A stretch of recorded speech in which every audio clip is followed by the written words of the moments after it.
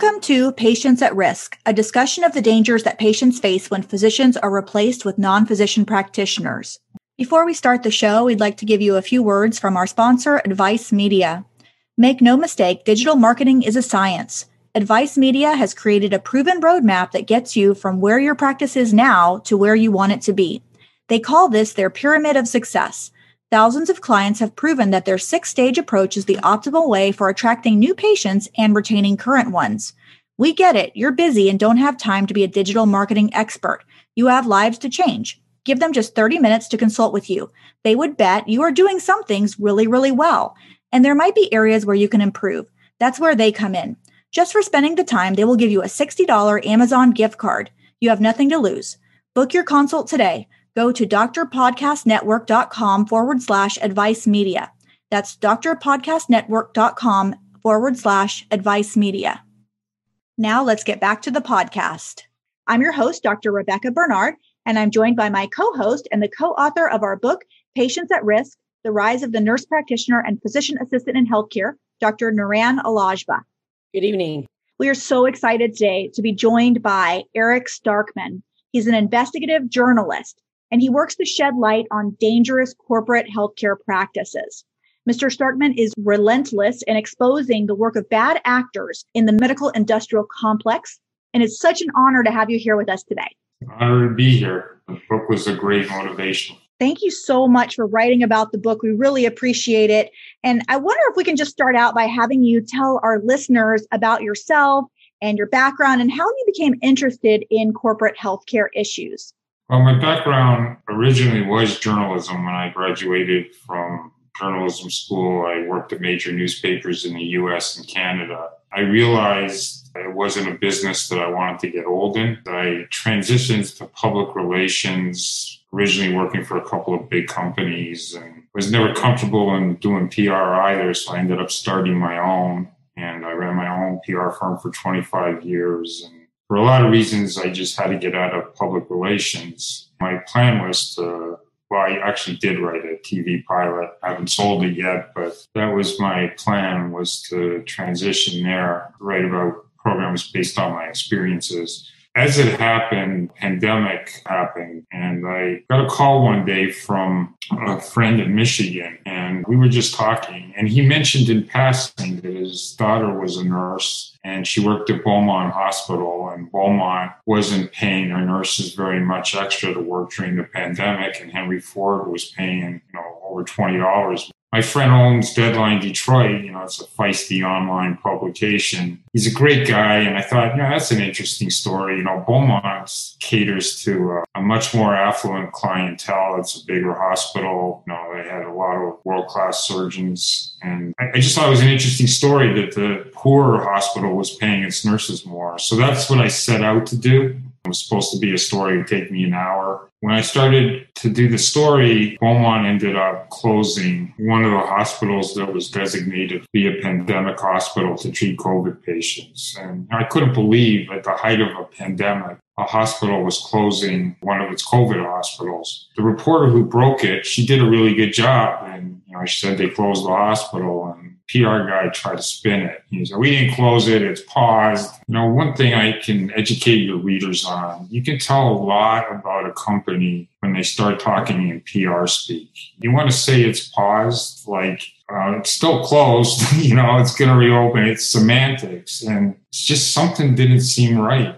And I wrote one story, and then people started approaching me because nobody had ever written about Beaumont critically. It's a big, powerful hospital, biggest hospital system in Michigan by some metrics, and biggest employer in southeastern Michigan, or one of the biggest, not the biggest. But nobody had ever written about them critically. They had been under a really bad, oppressive management, and people just came and approached me. As this happened, Beaumont decided to outsource its anesthesia to a very controversial company, and that blew up the whole hospital. I was really touched by the dedication of the staff there.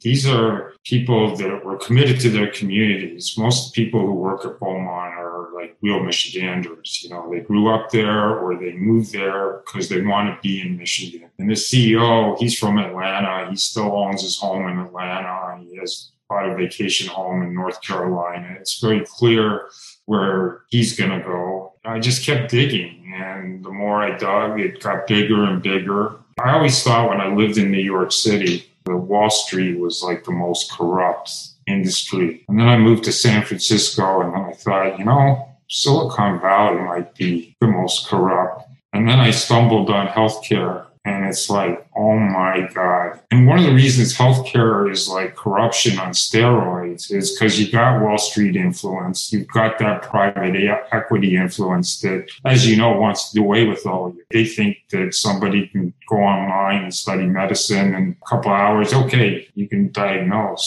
So it's eye-opening. It was eye-opening to me. And I think it's a poor reflection on American society that this could even happen. I grew up in Canada, so I have a different view on healthcare to begin with. I never saw a medical bill until I moved to the United States. And it's changed since I lived in Canada, but I had access to great healthcare. Even in smaller towns, you could get great healthcare in Canada when I was growing up. I just think it's wrong. And I think that these MBAs that are running hospitals and using metrics, it's just wrong. I read your book and you connected something to me that in my mind that I hadn't appreciated before, that getting rid of doctors is one of the strategies, that we don't need somebody with 15,000 hours of training. We could get somebody with a lot less training to do the job. So that's how I got into it. It just keeps getting bigger and bigger, and I find it quite disturbing, actually. So since following Beaumont to its temporary pause or whatever they want to call it,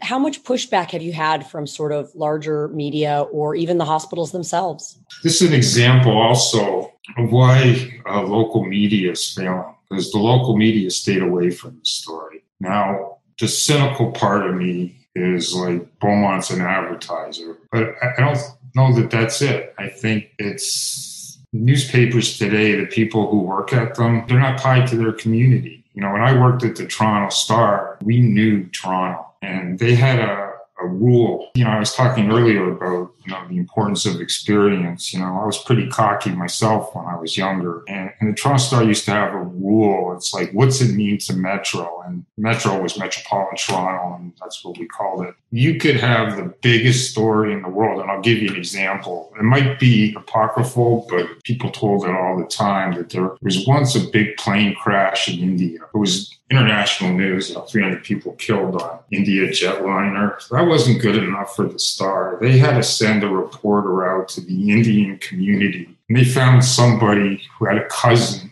on the plane. And the headline in the Toronto Star was, "Cousin of Metro woman among 323 killed jetliner." And in those days, I thought that was very provincial. But that's why they were the dominant paper in Toronto. They outsold the other two papers combined. Local papers, young people today, they want about race. They want to write about gender issues. And people in their local communities, what they want to know, like here in Los Angeles, we got a problem with coyotes. Well, you're not going to win a Pulitzer Prize writing about the proliferation of coyotes. Well, you possibly can if you're a really good reporter. You can turn any story into a big story. But that's why the LA Times is losing $50 million a year. They got a bigger agenda. So the local papers, with the exception of the business paper, and they did an okay job. They didn't hit them too hard, but it was respectable. And, Crane's Detroit Business is actually one of the better local business dailies. But the other papers, they still haven't reported that a colonoscopy patient, somebody died undergoing a routine colonoscopy. That's the problem. That's why healthcare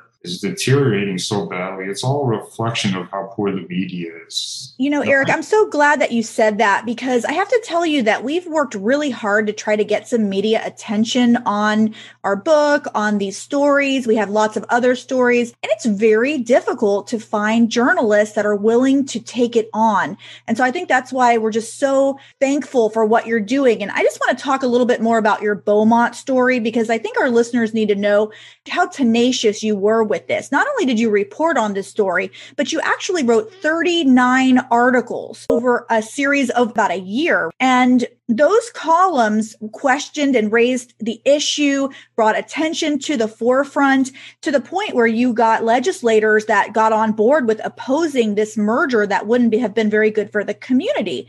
And of course, you got a lot of criticism. So some of the things the CEO, Fox of Beaumont, said that you were a mud-slinging machine, only interested in the next bucket of mud, and a psycho blogger. And I only bring that up because Naran and I get a lot of those kind of comments too. And we're just so proud of anybody that speaks the truth and stands up, even though you get this kind of retaliation. Of course, it's because you're speaking the truth and they don't want that to be spoken. I'd like to address that. The problem you're experiencing is that the media today has become a lagging indicator. The problem's unfolding, what's happening in healthcare. A few years from now, there's going to be a lot of people dying. And someone's going to wake up and they're going to do this story like, oh my God, do you know what they did? But that's after the fact. And I think good journalism is like warning people that this is happening before it happens, rather than say, let me give you a 10,000 word feature about how healthcare ended up the way it did. It just doesn't do any good. What I find so frightening is that I've learned that hospitals aren't really regulated. And I'm sure you guys are familiar with the GPO issue, the group purchasing organizations. That reared its ugly head with Beaumont because the GPO had gotten them a rebate. I don't know if you saw that story. They got them a rebate. They used certain Stryker products, medical device products. They would get a rebate if they used them 75% of the time. Fortunately, at Beaumont, the orthopods they were ranked 11th best in the country. So they're kind of feisty in their own right, and they refused. But did it even happen? And that it probably happens at other hospitals where, surgeons don't have the courage to push back.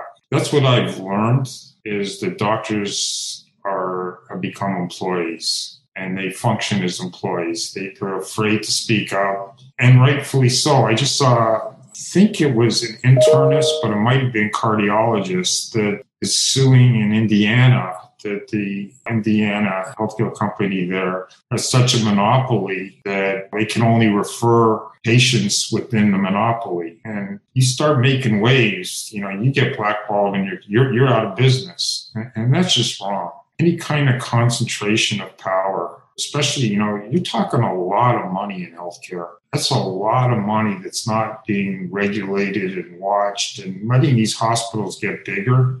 Bigger is not better. And there's study after study showing that when hospitals merge, quality of patient care goes down and costs go up. The only benefit to a hospital merger is to the CEO and to the investment bankers that can sell the deal. But there's no other benefit to anybody else. And so what I hear you saying, which is what I wanted to comment on, is essentially the way I look at hospitals is they're buying and selling. So they're even buying and selling human beings to a certain extent, or services to those human beings, right? So like you said, if they pick Stryker products, that there was this kickback or benefit. And then they own the physician, so to speak, as well. And they own their voice. They strip them of like every ability or power that they have and kind of tell them what to do. And so I've kind of come to the conclusion, because this has gone on in my hometown as well, it's been taken over by a monopoly, that the answer is really putting the power in the hands of the people to a certain extent and educating them. But you're the investigative journalist. So I guess my question to you would be, how do we change this or help people be more aware of what's going on?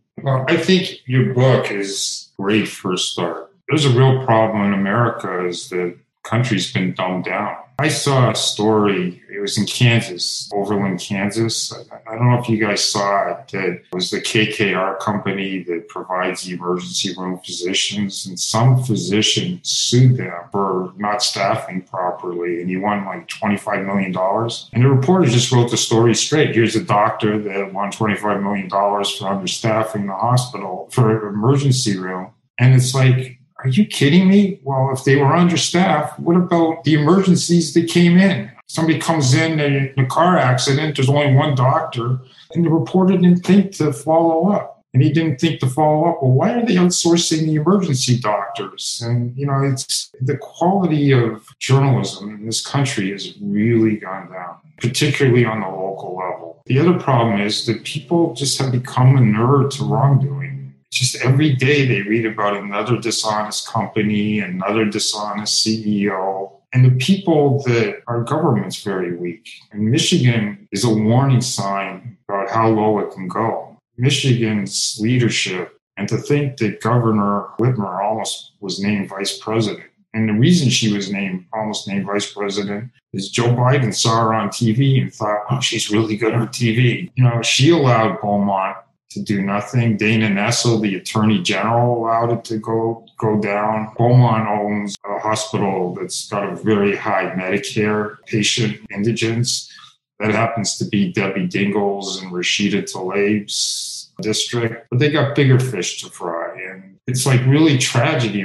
A community is defined by its hospitals and its schools. That reflects the values of a community. In southeastern Michigan, they let a guy from Atlanta come in and destroy. Beaumont in its day, when you talk about like the Cleveland Clinic or Anderson, you wouldn't put Beaumont in that category, but they actually had some surgeons that could have gone to those hospitals if they wanted to. The anesthesia at Beaumont was always first rate. In fact, one of the former heads of the American Society of Anesthesia worked at Beaumont. It had really rigorous standards. If you lived in southeastern Michigan, you didn't have to go to Ann Arbor. University of Michigan hospitals, pretty well known. And then you have Cleveland Clinic, which is only 3 hours away. But you didn't have to go there. You could get quality, top-flight quality care at Beaumont. I think you're speaking to the point that is so true, that these community hospitals are now being taken over by these huge conglomerates that really don't have that much interest in the community or the patients or the physicians or the nurses. They are interested in making money for themselves and for shareholders in many cases. And I have to tell you that your point of that, it's really hard for people to stand up to this injustice. It resonates so much with me. And when I read the article that you wrote, which was why I'm passionate about covering the destruction of Beaumont Health, you wrote, being a team player in corporate America signifies a willingness to toe the company line and ignore wrongdoing and hypocrisy. I prefer to die standing than to live on my knees.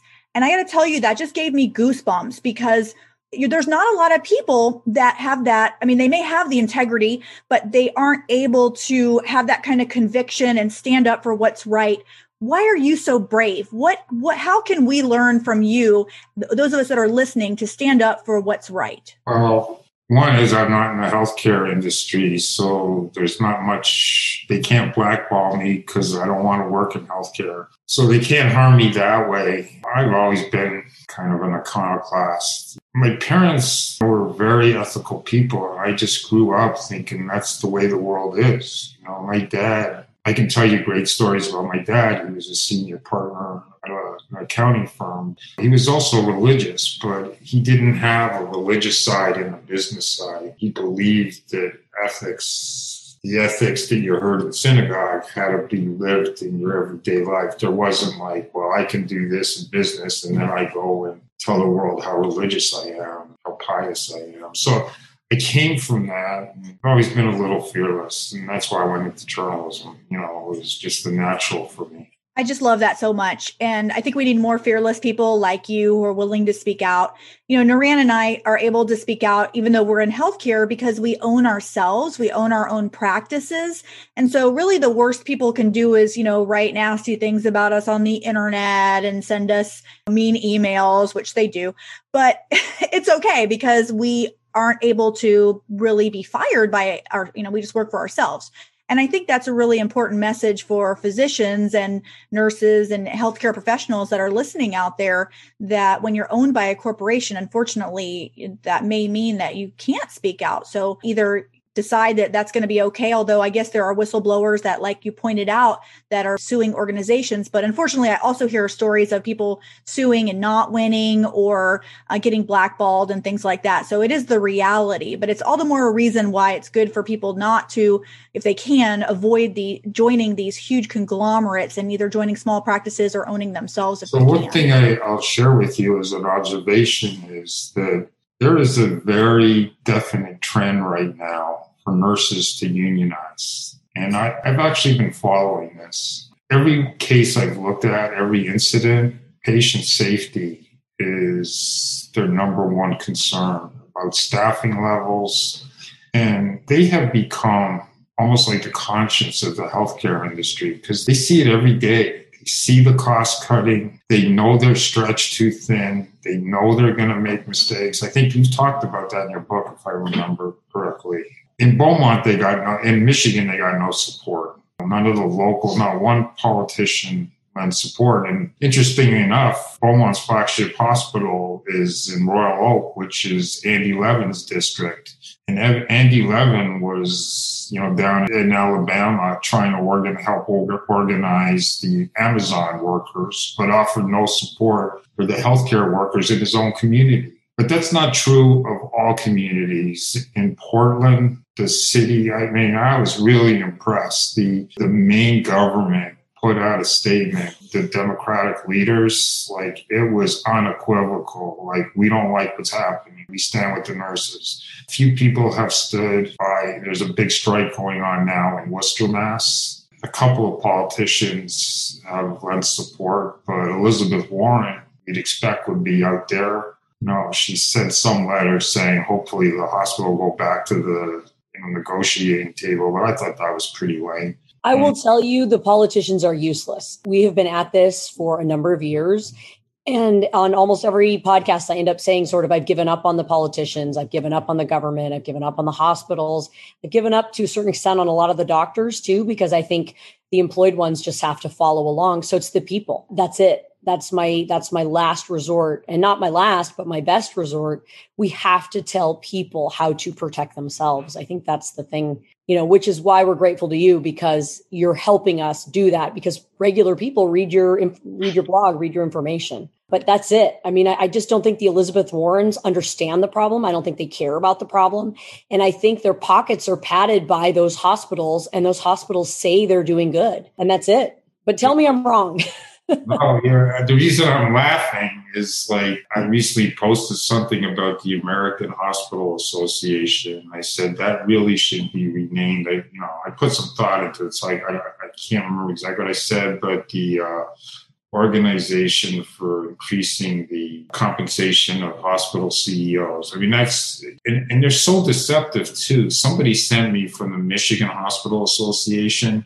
They got a solicitation to support. People innocently think, hey, if I support the Michigan Hospital Association, I'm doing good by hospitals. And the former chairman of the Michigan Hospital Association was the CEO of Beaumont.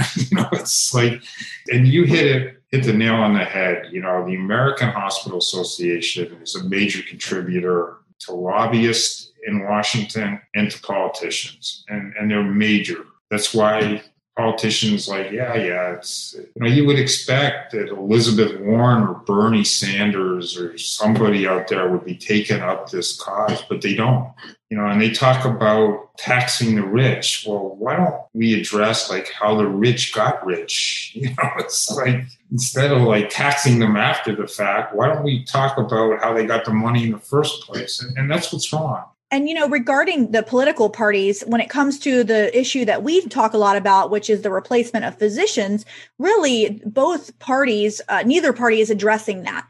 And to be honest with you, there really are no books or really no real good literature out there as a health policy critique addressing this issue. You can read An American Sickness. You can read, we scoured all the current literature critiquing the American healthcare system, and not a word spoken about the growth of non-physician practitioners, which is why we really appreciate you shedding light on the issue by sharing our book. And I really liked a few things that you wrote in the article, which you called the rise of the MD light, which I really like that. He also said he had a great idea from his PR background, which is that doctors should maybe create our own little logo that says, there's a real doctor under here. I love the real doctor underneath logo. That's fantastic.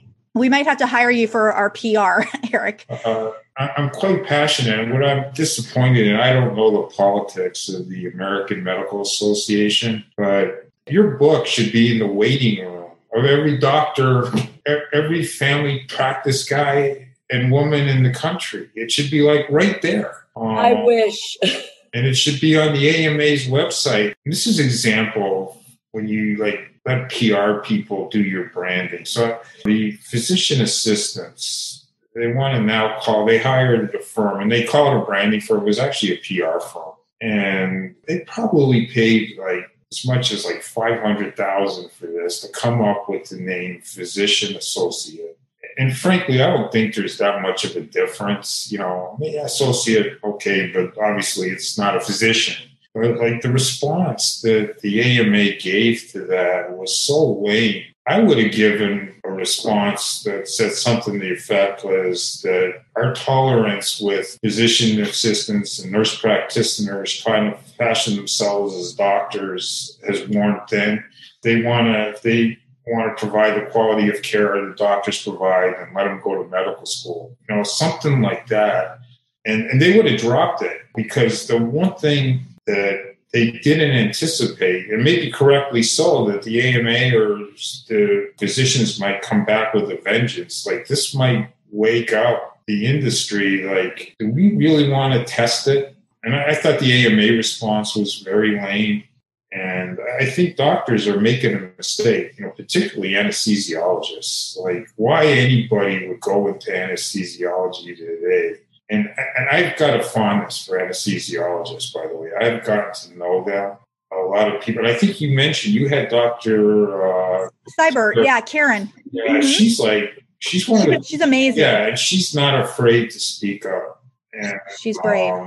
And, the great thing about anesthesiologists is that they basically were so good that they put themselves at risk. She says that they're a victim of their own success, right? Because in safety, right? Because it used to be anesthesiology was more riskier than the actual surgery, and they got the safety record down. And nobody thinks the anesthesiologist is where the risk is. But you guys touched on it. You used the same analogy that I was using.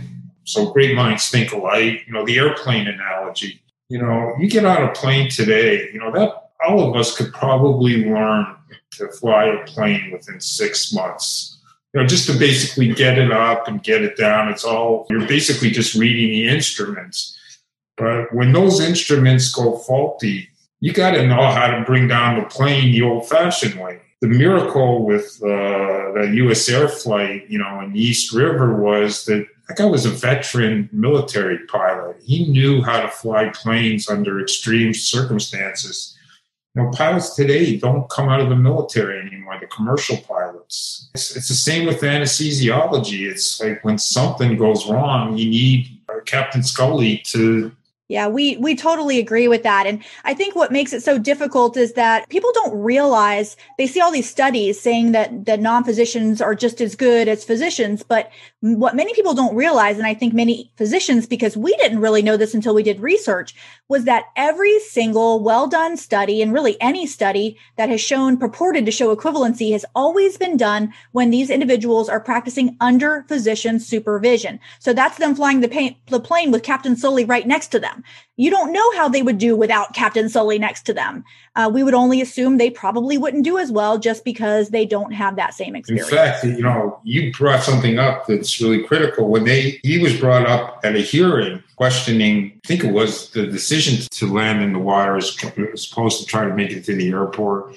In using their calculations, it was based on a decision he had already made. I can't do justice, but in their investigation, they used his expertise that they had because he used it. And then when they realized that they didn't have that knowledge, it would have been a very different outcome. So, we're on the same page. I think relying on media, the media is a lagging indicator. I think you have to, the great thing about today is that you can create your own content and you can market your own content. I think you got to do it on a community by community level. And I think you got to find people like yourselves in individual communities and develop a training program. So people, going out to church meetings and just say, this is what's happening to our hospital. And I think nurses are a great ally.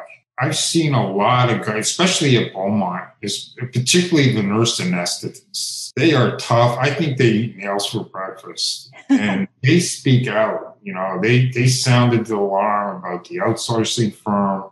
I just give them so much credit. They played the outsourcing firm CEO. They played him pretty well. Like, he was threatening them. If they didn't sign up right away, he was just going to hire other people. So they went and signed. And on the first day of their contract, they went and filed for a union organization. As you guys know, it's like, that's one thing hospitals don't want, is unions. So, well, I think that's a whole nother conversation that I would love to have. And unfortunately, we're out of our time. I'd love to talk more with you. I so appreciate everything that you've done. And we thank you for promoting our book and for all your work in exposing corporate healthcare problems. And I'm going to encourage, of course, everyone that's listening to learn more. Please get our book. It's called Patients at Risk: The Rise of the Nurse Practitioner and Physician Assistant in Healthcare. It's available at Amazon and at Barnes & Noble. We'd love for you to join our group, Physicians for Patient Protection. Of course, please like and listen to our podcast and our YouTube channel. It's called Patients at Risk. One last thing before we go. Remember Advice Media? Don't forget to schedule a consult with them to receive a $60 gift card and strategic insight on what your current digital marketing is doing or not doing for you. Contact Advice Media at drpodcastnetwork.com/advice media. Again, that's drpodcastnetwork.com/advice media. Thanks so much, and we'll see you on the next podcast.